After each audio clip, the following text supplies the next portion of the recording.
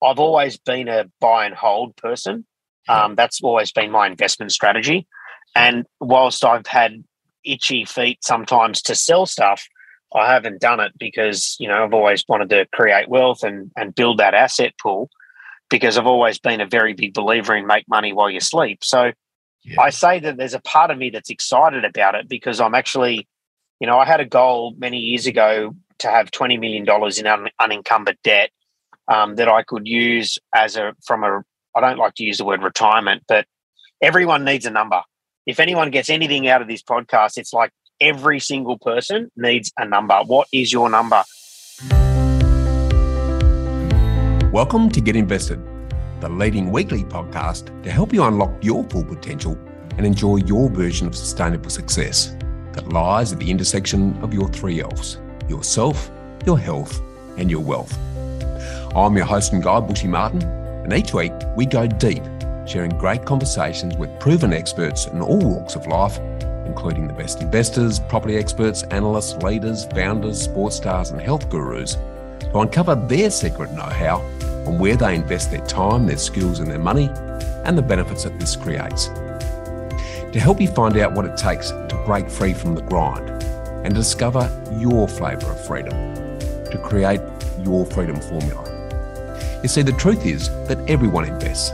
Every second of every minute of every day, we're investing our time, our skills, our energy, and our money in something. Some of us are investing consciously, some unconsciously, sometimes for good, sometimes for bad, and sometimes for no impact.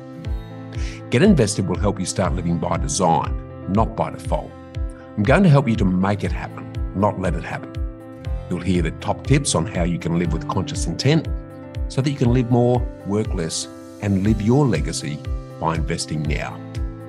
You'll enjoy the stories and secrets of high performers who invest for success in every aspect of their lives, and discover the top tips on how to get started, how to make the most of your investment journey, and ultimately to be living your dream, not someone else's. As you engage in each episode, you'll glean the information, inspiration, and implementation that you need to get empowered and get invested in imagining and actioning the life that you've always dreamed about. And Get Invested is proudly part of Property Hub, your home for property investment insights and inspiration. Make sure you subscribe now on your favourite podcast player to get every episode of Get Invested and Realty Talk, which is Australia's leading and longest running online property show that's full of red-hot property investing news and insights, direct from all of the industry leaders and influencers. You can also connect with me personally and join the Get Invested community of fellow freedom fighters at bushymartin.com.au or on knowhowproperty.com.au. Now, let's get invested. Hi, freedom fighters. I've enjoyed such a great, open and engaging conversation with All-Star Auctioneer Damien Cooley that I've decided to break our chat into two parts spread across 2 episodes. This first part today dives into Damien's journey so far, where you'll hear of his highs and lows on his way to becoming Australia's leading auctioneer of choice.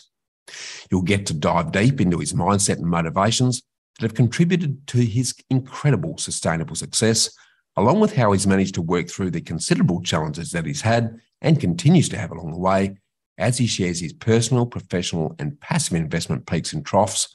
And yes, yet again, it's the obstacles that show us the way. So enjoy this very open, honest, and moving conversation that will well and truly whet your appetite for next week's part 2, where we dive headlong into the wonderful world of all things auctions and how you can maneuver them to your advantage. You're really going to love these episodes, so enjoy the ever-ready Damien Cooley. Hi, freedom fighters. When was the last time you attended an auction? Were you a potential buyer, a seller, a family friend, or maybe just a curious bystander or neighbour? And how did you feel when someone mentions the word auction? Are you daunted? Do feelings of anxiety, uncertainty, fear, or foreboding immediately make your heart race? Or on the flip side, do you get excited and are eager with anticipation? Because auctions are often perceived as high-pressure environments aimed at disarming you as a buyer and stirring up the emotions of greed and fear in a very highly competitive, fast-moving and very public crowd environment where you're under the spotlight and it's easy to end up bidding well above your limit, or worse still, getting paralysed with fear and not bidding at all. But one thing's for sure, your emotions are likely to be heightened in an atmosphere where nervous energy is on overdrive. Now, I've often heard auction bidding described as being like a bunch of potential buyers sprinting headlong towards a cliff, and the only way to win is for you to outlast a competition by skidding to a sudden stop just before you fall over the edge. With figures flying through the air like machine gun bullets and an auctioneer talking at the speed of light and paddles, fingers and eyebrows going up, left, right and centre, the high-pressure street theatre of auctions can be frightening and overwhelming regardless of how prepared you feel prior to the day. But they don't have to be. You may not know that my good father, the original Bushy, became an auctioneer late in his life, selling large rural properties and farms along with sheep and cattle, clearing sales and charity auctions. And for many of those years in my late teens and 20s, I did the booking for him. So I got to see the good, bad and ugly of auctions. I got the privilege of observing the full spectrum of auctions from multi-million dollar homesteads down to buckets of old wire, rusty nails and old toilet seats at farm clearing sales. So here's what I know. The reality is that at some point in your life, you're likely to sell a property at auction or try and buy a property or something else at auction. So today, we're going to demystify the exciting world of auctions so that you can embrace them as an opportunity instead of a threat. If you're well prepared financially, mentally, emotionally, and strategically, auctions can actually be exciting events and great opportunities, no matter whether you're a buyer or a seller. But who do you turn to in order to really understand the psychology, the strategies, and the tips to succeed at auction, whether you're a buyer or a hopeful seller? You need to seek the advice and guidance from the best of the best, someone who eats, sleeps, and breathes auctions and consistently achieves outstanding results. And today, we're going to do just that. Our very special guest is the auctioneer of choice for many of Australia's premier sellers and most respected real estate agencies. An auctioneer whose business conducted 6,000 auctions last financial year alone, and who's personally conducted over 2,000 auctions a year for nearly 20 years now. We're talking about an auctioneer who's received countless accolades, which are testament to his focus and unwavering commitment to his crafts, that's resulted in him achieving consistently exceptional results. His experience and reputation has extended to reality television, where he's performed the winning auction on the block numerous times and is the most booked auctioneer on the show. He's also performed auctions on other reality TV series, including The Renovators, Under the Hammer, Hot Auctions, Selling Houses Australia, and Lux Listings Sydney. As a result, he's been recognised as contributing significantly to the revitalisation of Sydney's auction market, and in a recent year pre-COVID, he sold $2.3 billion worth of real estate. If you haven't guessed already, I'm talking about one of Australia's leading and most highly awarded auctioneers, Damien Cooley. So welcome, and let's get invested, Damien. Thanks, Bushy. Some introduction, mate. I appreciate it. Very humble.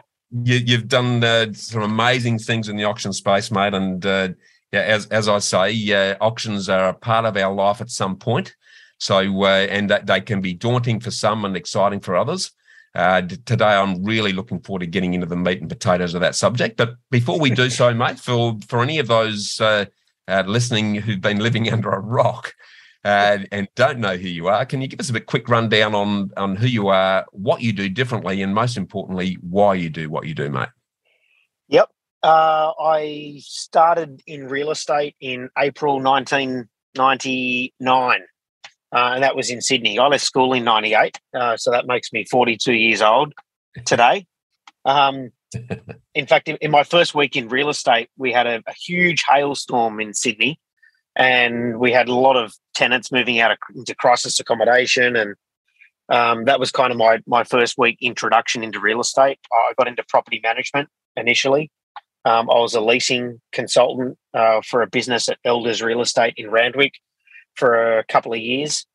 The catalyst for me deciding to become an auctioneer was that one day my boss, Robert Anderson, who I I hold dearly in my career, and I guess encouraging me to do what I do right now, is he came down and asked me if I wanted to go in the Real Estate Institute of New South Wales novice auctioneers competition. Okay. And having never conducted an auction, I thought that'd be a great idea, because I used to love watching the auctions for our office, for our real estate office. In fact, one auction that I went and watched was my grandmother's house. Okay. She'd passed away, and I went and watched the auctioneer, and I remember my dad setting a reserve of 750,000. It sold for 815. And you couldn't wipe the smile off my dad's face. And I remember him distinctly saying, your grandmother would be turning in her grave thinking about what crazy money people are paying for this home. And the fun thing about that is that same house now, which is 600 square metre block of land in Cottenham Avenue, Kensington, Premier Street, premier location, that's probably worth $4 million now, having potentially done nothing to it. So that was the exciting part of auctions. That was the exciting part of real estate. Yep. And for me, I think that was the really exciting part of getting into what I do now, is because being an auctioneer, you're standing in front of a crowd. You are entertaining whilst being professional. You are giving buyers a platform that is literally changing their lives, whether they buy or whether they don't buy. You're helping vendors achieve prices, and in some cases helping them move on to the next stage of their lives. And you're really at the coalface of the market. I think that is a really exciting thing for me. Yeah, no, it's having been involved in auctions a lot, I can see where that would really get the blood pumping. For me, I think it was really important learning the basics about real estate before I kind of got into real estate. I've actually never listed or sold a house, so I've never been in sales as such. I literally went from being a property manager, leasing to back to being a property manager for a while, and then literally just moving into the auctioneering space, and I haven't turned back. And like you said in your introduction, I've been the most booked auctioneer in the country for many years. For me, that's changing slightly in the sense that I'm looking as I don't like to say get older, but I guess I am, right? I'm 42 and I'm older than I was when I was 21, when I actually started my business. That was a really exciting thing for me. I had the back up against the wall, nothing to lose, started the business, and bang, here we are today. But as I do get older, I think more about, where is my life? What am I doing in life? How do I enjoy myself? I've got 3 beautiful children now. How do I spend time with them? How do I spend more time with them? And how do I create wealth? Yeah, it's it sort of all gets caught up in that exercise. If we look back on your journey so far, then Damien, I'd like to sort of focus on the biggest challenging events that you've experienced in your life so far, and what have been the greatest learnings and best changes that have come out of them or coming out of them, depending on where that sits. Yep. Biggest events in my life. Well, there's been a lot of big events in my life. I feel like that there's been more big events in the last 5 years, to be honest, than maybe that there were in the early stages of my life. Yeah. I think making the decision to not go to university was a big decision. My dad was a lawyer, my brother was a lawyer. We had a lot of legal side of in my family. I'm one of 5 children. My mum passed away at 66 years old. Dad has dementia. He's in a clinic at the moment. I'm going through a lot of stuff personally. I'm actually separating from my wife at the moment, which is a big change in my life. I think the big thing for me initially was I didn't go to university. I went for university for a week. I hated it. Felt like I was back at school again. And I remember coming home and telling my dad that I wasn't going to go to uni, and he was disgusted in me because he was keen for me to become a lawyer. And he actually did a lot of conveyancing work. Yep. So he worked a lot with real estate agents. But, obviously he's incredibly proud of me now and what I've done. So I think that was a big change in my life, getting straight into real estate. That would have been just jumping in there, mate. That would have been a pretty hard conversation if the sort of whole family has that sort of legal bent and they go to uni, get the academia behind you, and then sort of build a career from there. When you're surrounded in that environment, to sit down and say, "Well, hey, Dad, this isn't for me. I'm going to do something else." What sort of gave you the strength and the courage to be able to have that conversation? Because a lot of people would buckle under the pressure. Funny enough, I remember sitting in a lecture, and I remember the lecturer saying something to the effect of, as of next week, you tick over being having to pay like the first round of university fees, or to click over at the time, I think it was called HEX or something, to click over into paying your university fees. And I distinctly remember thinking to myself, I'm getting out of this joint before that date. I've got to leave. So I literally went home and told Dad that afternoon. It wasn't, it probably felt like a big deal maybe at the time, but looking back on it now, I guess it wasn't that big of a deal. I think one of the biggest people that has influenced my career and I guess the way I think about wealth and about family, and actually about living and living a better and a more fulfilled life, I think. And this is, I guess, a big event for me, is that I went to what's called the Australian Real Estate Conference one year, ARIC, and I listened to a guy called Dr. Fred Gross. Dr. Fred Gross has become, I think one of my greatest mentors, business coaches that I have ever had, and I still speak to Dr. Fred regularly.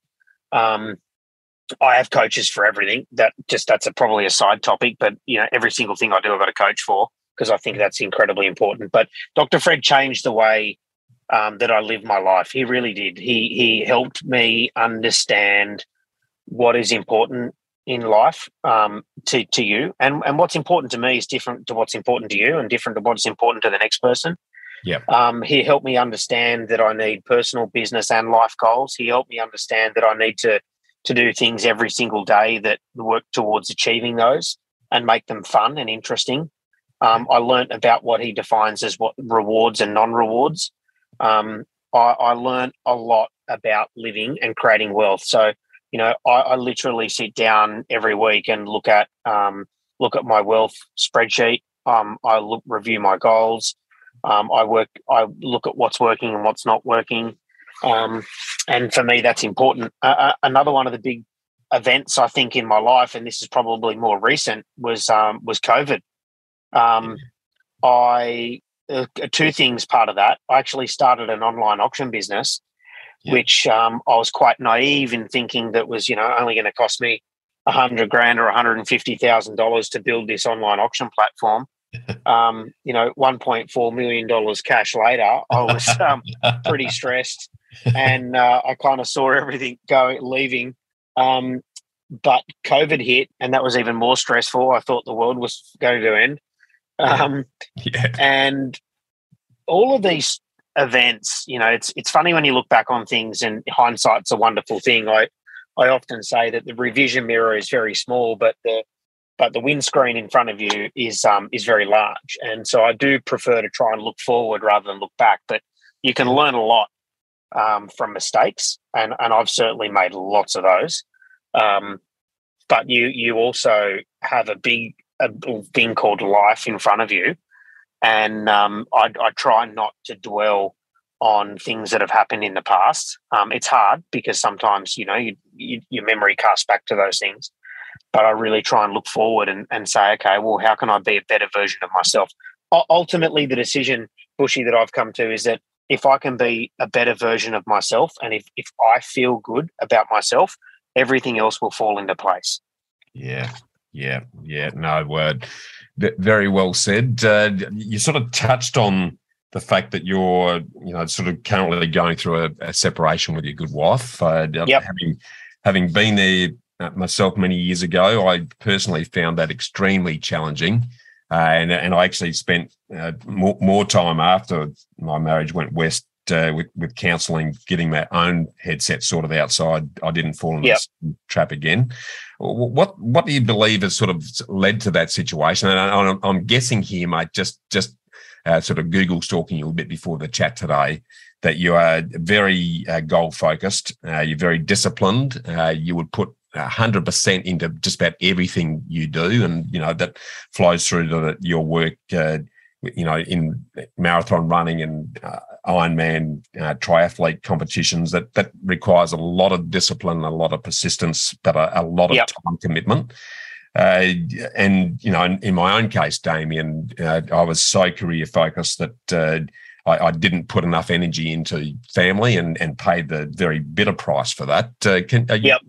You happy to sort of share? Look, I think for me personally, and obviously I can't speak for my wife, but for me personally, I think you're in love with someone. It's possible that you can fall out of love with someone. It's not that you don't actually love them. It's just that you, in a relationship, it's time to move on. And I think that's really more for me. Like I care deeply for my family. I care deeply for my ex-wife. I care deeply for my children. I think that is different to being in love or out of love, if that makes sense. So for me, it was time to move on.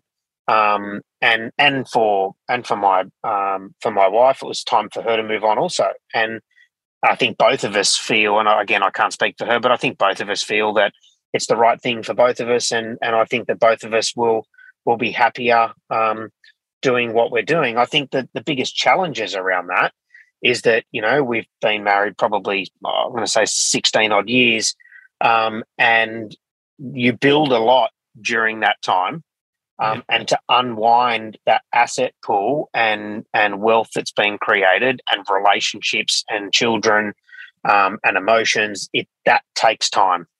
That is not an easy unwind. And I think, the challenges that probably both of us face in that is not just it's happening, and you've got to work through the finance side of things. It's all the emotion that goes with it, Bushy, to be frank, mate. Like it is a very emotional time. It's easy to have a short switch. I think COVID, not that I want to use this as, it's certainly not an excuse for my marriage, but I think COVID changed the way a lot of people think about life. I bought a farm during COVID.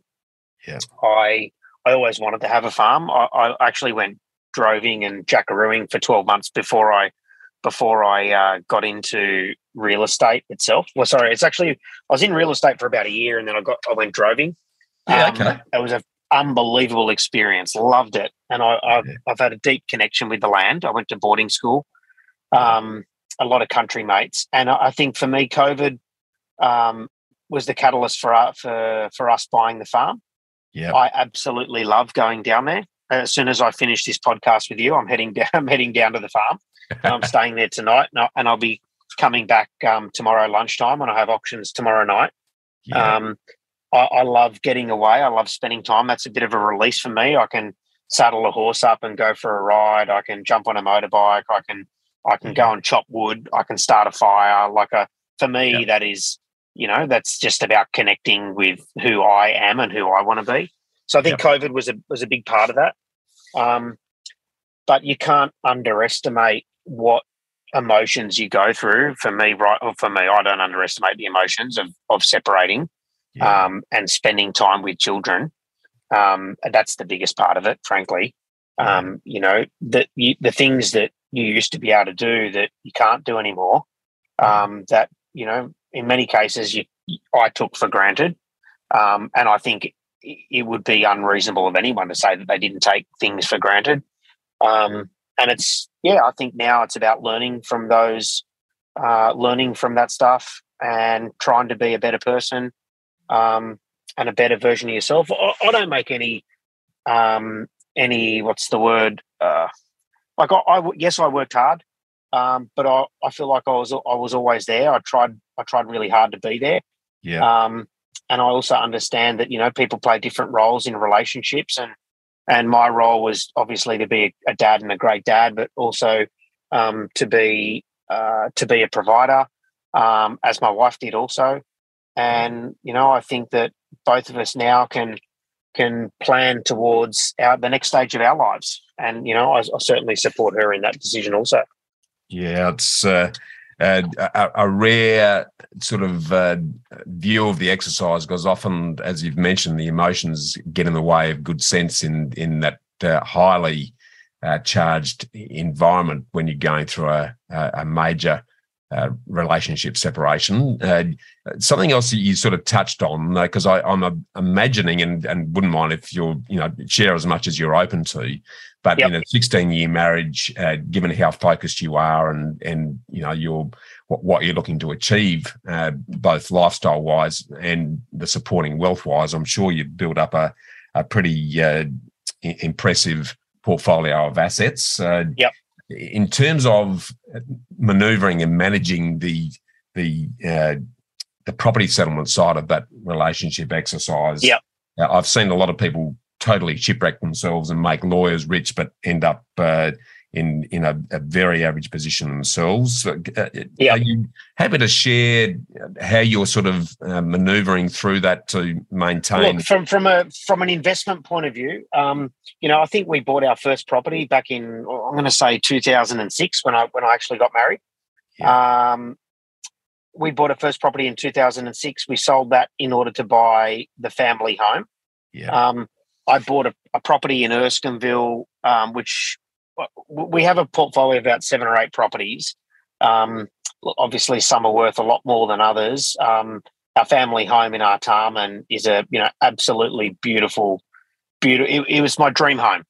Yeah. On my life goal list, I wanted a 5-bedroom home with a big backyard, pool, wine cellar, because I'm a bit of a collector of wine. Yeah. And I wanted all those things. That's the home. So it breaks me to not be in that home right now. I bet. That is hard. But we have, I bought an investment property in Erskineville, paid $580,000 for it, back in 2007, and that's probably worth the best part of close to $2 million or more now. So it's exciting actually to think about realizing that wealth. So Yeah. I'm trying not to think about it like, yes, it's financially it's incredibly challenging, and I won't go into too much detail about that because it's private for both Peppy and I. But Of course. I think one part, which might sound a bit odd, but I'm excited about the property sale stuff because I've actually never sold something for the sake of selling it, if that makes sense. I've only ever sold one property. 2 properties. One was a property in Narrabeen that we sold in order to buy our new family home. Yep. And the other was an apartment I sold in Camperdown because I needed the money for renovating our new offices. So I've always been a buy and hold person. That's always been my investment strategy.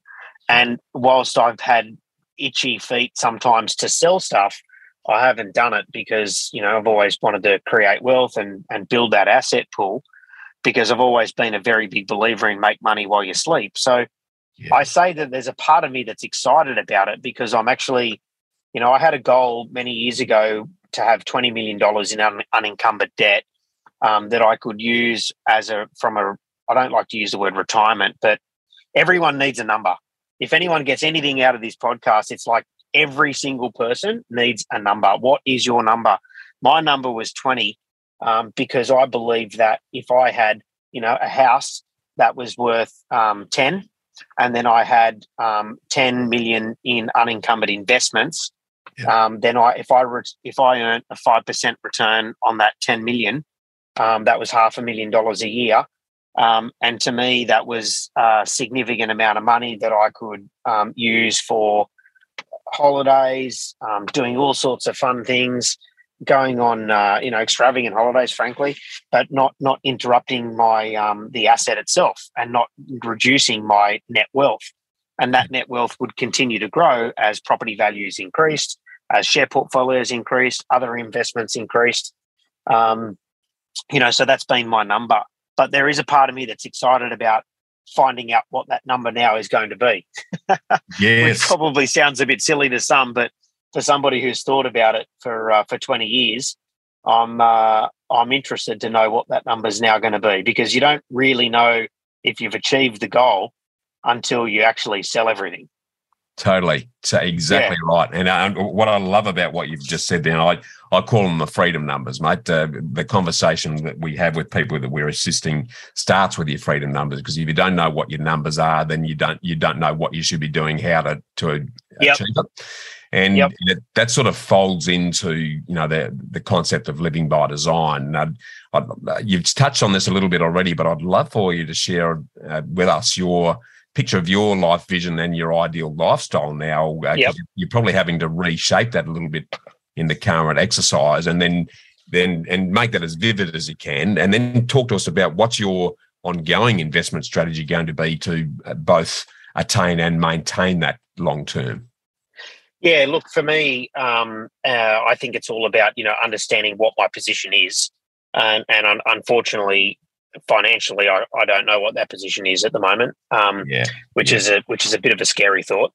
However, putting that aside, living your life by design is I would say one of the most important things that changed my life.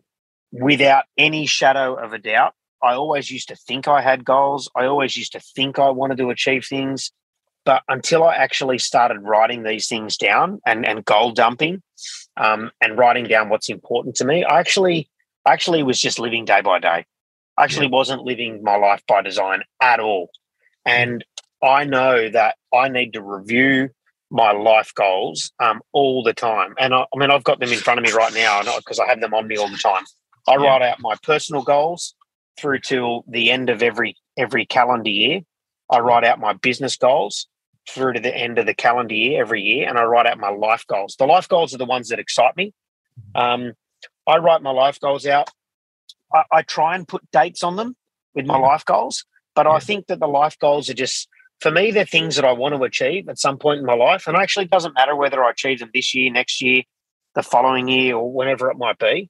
I'll just read a couple to you. I want to watch a wildebeest migration. I want to watch an NBA game in Los Angeles. I want to watch a semi or a final of Wimbledon, the US Open. Have $20 million in unencumbered assets. I've added to that. I want to have $5 million in shares. I want to fly first class overseas. I want to see my children through private schooling. I want to own a Maserati. I want to own a 79 series cruiser ute, which I'm actually getting in 2 weeks. I want to own a Bentley. I want to walk my daughter Eva down the aisle at her wedding. These are the sorts of things that make my heart sing. And I think, I've got literally a list of 2 pages of life goals, but these are the things that are important to me, and these are the things that excite me. And I think everybody should grab a piece of paper and start writing out. And it doesn't matter how grand or how small or how silly you think it might be. These are the things that you should want to do. I want to own and operate an Angus stud. I want to own a beach house in Whale Beach. I can't afford a beach house in Whale Beach. God knows when I'm going to be able to afford a beach house in Whale Beach, but I'd like to hope one day maybe I can. So it's on the goal sheet. I love it, mate. I just the energy that comes out of creating that very vivid magnet. It motivates you. You're sort of singing my tune here, mate, because I'm very similar to you in that regard. But it also acts as a compass, because it means that every decision you're making day to day is based on, well, is that taking me closer to those goals or further away? And all of a sudden you've got a guidance system that's keeping you on track, rather than just allowing life to happen and using the excuse of being too busy. And then getting to the retirement age and going, where did it all go? And holy hell, I haven't done much, and I don't have the ability to do much. Yep. From a business point of view, Bushy, like I used to have an appointment in my diary every week saying media hour. And media hour was, because I've never had a PR person do PR for me. I've always done everything myself. Yeah. I used to have that appointment in my diary. I stopped doing that. I stopped contacting the media. I stopped. And look, I had from time to time people call me, but I stopped it. Now, I realized that I was off track on that. I realized that I was off track. What have I done to get back on track? I've started doing that again. I have actually set myself a goal that between now, August, and 31st of December, I want to be quoted in the paper 12 times. Okay. Yeah. Now that's 6 months. It's actually 5 months. I want to be quoted in the paper 12 times. So I need to be in the paper at least twice a month, if not 3 times a month, right? So right now I'm sitting on the 20th or something like that, or, late August, and I've been quoted in the paper 3 times this month, straight off the back of me making the decision that I need to pull my finger out and get back working hard, speaking to clients, chasing business. One thing that I feel like right now is that I feel like I'm at day one in real estate again. I really do. I feel like I'm day one creating wealth again. I feel like I'm day one in real estate again. I'm day one in relationships again. I'm day one with my kids. And it's like, okay, mate, life's changing. You're at square one. You can sit in the back corner and you can sulk, and you can say, poor me, and this didn't go right or this didn't go right.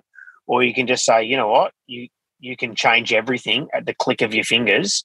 So what is your attitude going to be? And I'm obviously taking the positive attitude, and I'm going to say, I'm going to change stuff, and I'm going to make things really good for everyone that I touch. And I'm going to do more for charity. I'm going to do more for myself. I'm going to do more for my kids, and I'm just going to work harder and be a better dad and a better person. So, that's the attitude that I'm taking right now. Love it, mate. I love the positivity of that and taking control of it, mate. That's nice leverage into what's your definition of sustainable success? A lot of people talk about balance. I say this: if you want to be the best at what you do, there is no thing called balance. There's no balance. If you want to be the best, right? If you want to be the absolute best dad, if you want to turn up every time to every sport match, take kids to school, pick kids up from school, if you want to be there at every parent-teacher meeting, if you want to be all that, you can't be the best in your business at what you do because it takes you away from that, right? If you want to be the best in your business, there are certain things that you will sacrifice. You have to make sacrifices. You just have to. Yeah. I remember that when I was training for Ironman, I've done 2 Ironmans. I got to the point where I was training probably around 20 hours a week, exercise training I'm talking about, training 20 hours a week to be the fittest version of me. Yeah. I said one thing to myself: you need to get to that start line, and you want to say to yourself, there is nothing more you could have done. Yeah. And if you can say that to yourself when you're standing on that start line, then you will, as a result of the training, run and compete the best race of your life. And I did. And I did the same thing when I ran a 100-kilometre race in Ultra Trails Australia. I did the same thing when I ran 2 hours and 53 minutes in the Sydney Marathon. I did the same thing when I came, 160 odd in the City to Surf. I ran 51 minutes 30. All of that stuff, I achieved all those goals. For me now, what is being, business sustainability or sustainability in life in general? For me, I am trying to find more of a balance. I am trying to find being fulfilled more rather than setting a goal and achieving it. I'm trying to ask myself what fulfills me. And I think these are the questions that you start trying to ask yourself as you get a little bit older. They're very different to the questions I was asking myself when I was 20 and 21 and 25 and even 30. I remember at 30 thinking, far out, 40's old. But now I'm in my 40s. I look back and I go, far out, I wish I was 30. And I'm sure, mate, it only progresses as you get 50 and 60 and 70, right? But I'm right there, mate. I'm a long way down that journey, and you're exactly right, mate. You're spot on. I saw something on Instagram the other day. I'm quite social. I do like social media. I particularly like Instagram. I saw something about saying, we've all something about, you've all got 2 lives, and the second life begins when you realise that you only have one. And I thought, far out, that is so true. My mum died at 66. Her brother died at 66. Family. I have had family pass away early. I certainly hope that that's not me, and I try and make sure that I do things that don't fast track that. But I also am very conscious of living, and I am a bit of a daredevil. I do things that make me happy. I don't have regrets in life. I've got great memories. I do know that I can do things better. I don't think that that's a regret. I know that I can be better in some aspects of my life, and I try and make changes to be better. But I don't beat myself up if I make errors. You've got to enjoy yourself. So, yes, I think the answer to your question really changes as you get older. When I was young, mate, I just wanted to work my backside off and be the best I could in business. And I didn't have any care or any worry. I worked hard. I think things that I have done well in business that I think to pass on to people to not underestimate is smile, look good, feel good. You never get a second chance to make a first impression. I've always been a believer if I feel good, everything falls into place. I get my hair cut every 2 weeks. I wash my car once, twice, sometimes 3 times a week. I polish my shoes every week. I wear nice suits. It doesn't have to be the most expensive suit. I can afford to wear nicer clothes now, but back in the day, I used to wear a Kelly Country suit, and which was like $80, $100. And I used to have hot chip sandwiches on white bread because I couldn't afford to. Now I go and have a cheese and prosciutto and rocket sandwich toasted. Like life changes as you get more income and money. But don't try and keep up with everybody. I see a lot of kids these days trying to keep up, particularly in the real estate industry. There's a lot of kids driving nice cars, wearing flash suits, going out to flash dinners, and they're earning 60, 80 grand a year. But you're not on $1 million a year income.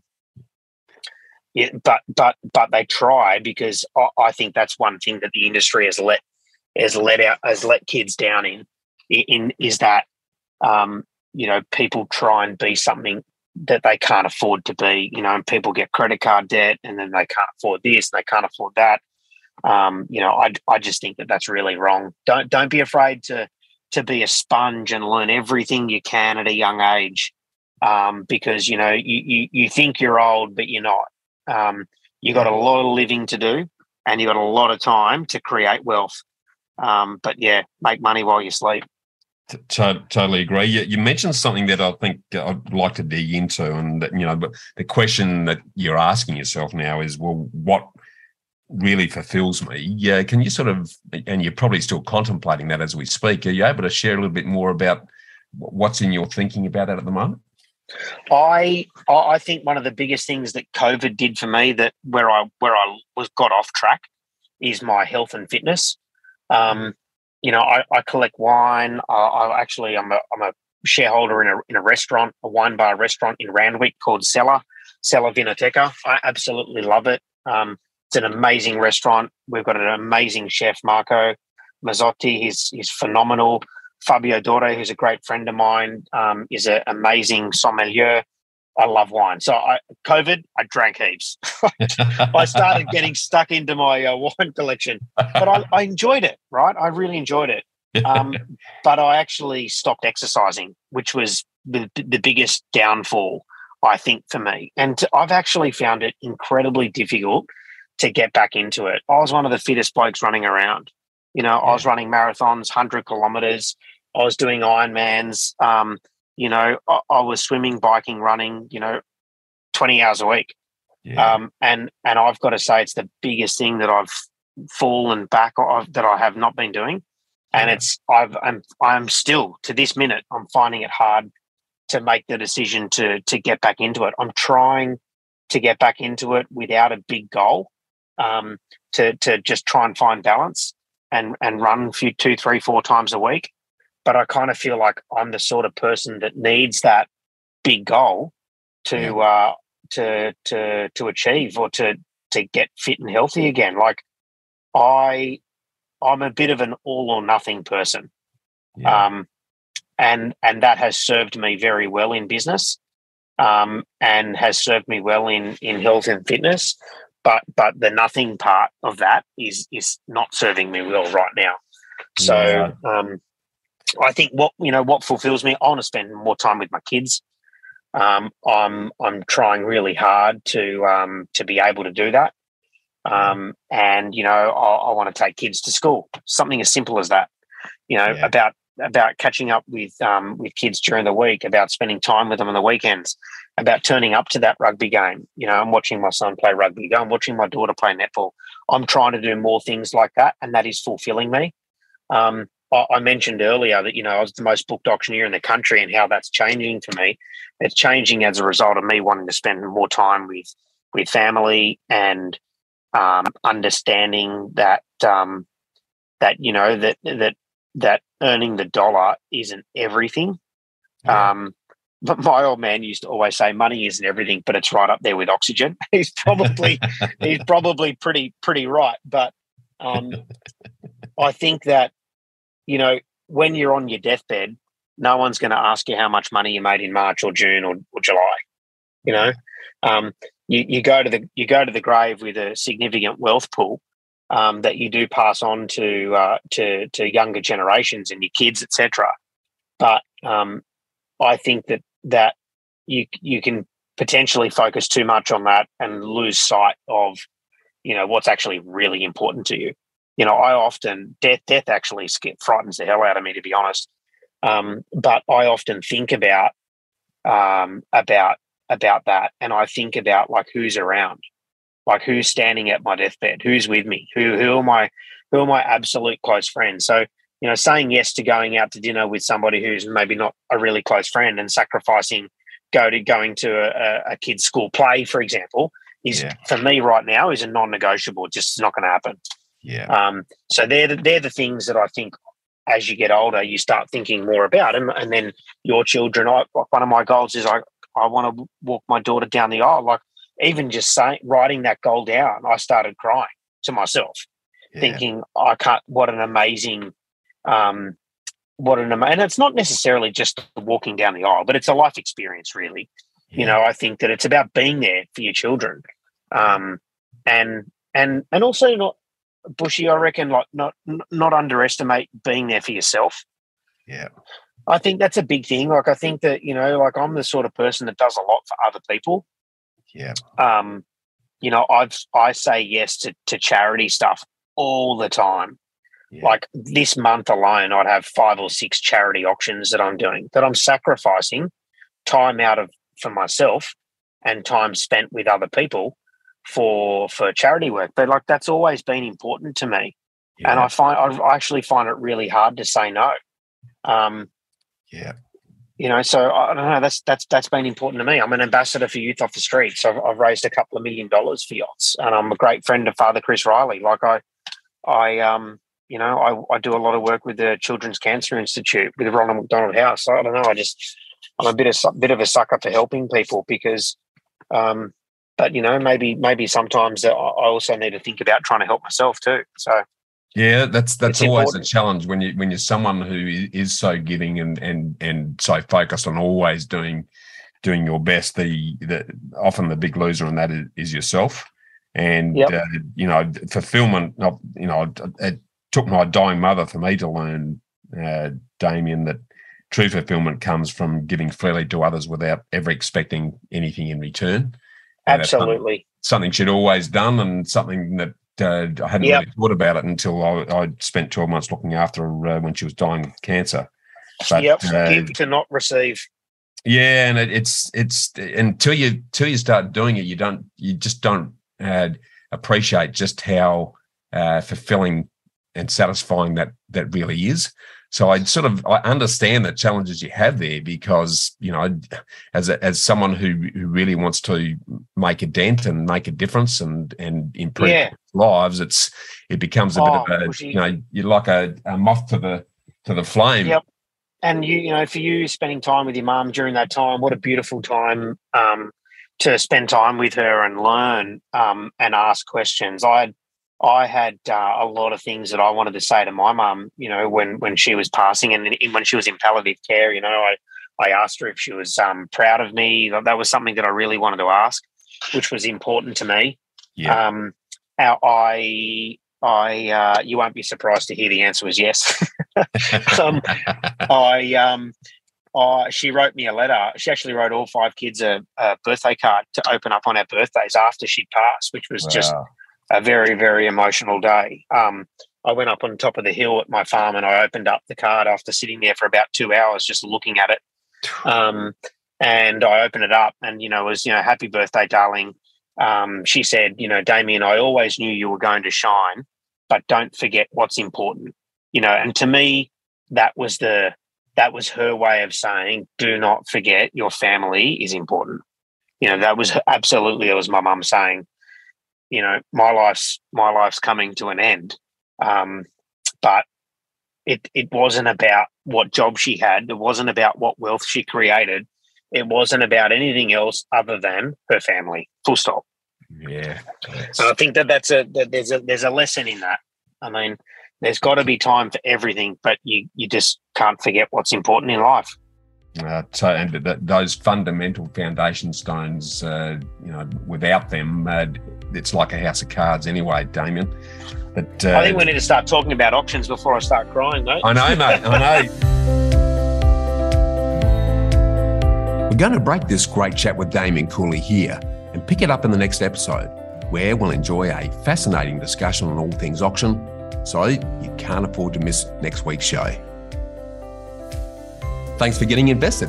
Now, here's 3 easy ways you can take action to start making it happen, to ensure you build momentum and start living by design, not default, so that you're following your freedom formula. Firstly, subscribe to this podcast if you haven't already, and keep the weekly inspiration coming. Secondly, get a copy of my book, Get Invested, for free, and find out what it takes for you to invest in living more and working less. Just visit bushymartin.com.au/books or knowhowproperty.com.au or click on the links in the show notes. And thirdly, join me and the Get Invested community. Each month I send a free and exclusive email full of practical self-help and wealth wisdom that our current Freedom Fighter subscribers can't wait to get. Just visit bushymartin.com.au, scroll to the bottom of the page and sign up. And there you have it. In 3 easy steps, you're on your way to dusting off your forgotten dreams and making them a reality. Get Invested is proudly part of the Property Hub, your home for property investment insights and inspiration. When you subscribe to the show, you get all of your Get Invested episodes, along with Realty Talk, Australia's longest running and leading online property show for red-hot property investing news and insights direct from all of the industry leaders and influencers. And finally, feel free to connect with me on Twitter, Facebook and LinkedIn, as I'd love to hear your feedback, your inspiration, your ideas and your questions and queries anytime. Thanks for listening. Hear you next week. And as always, dream as if you'll live forever and live as if today's your last.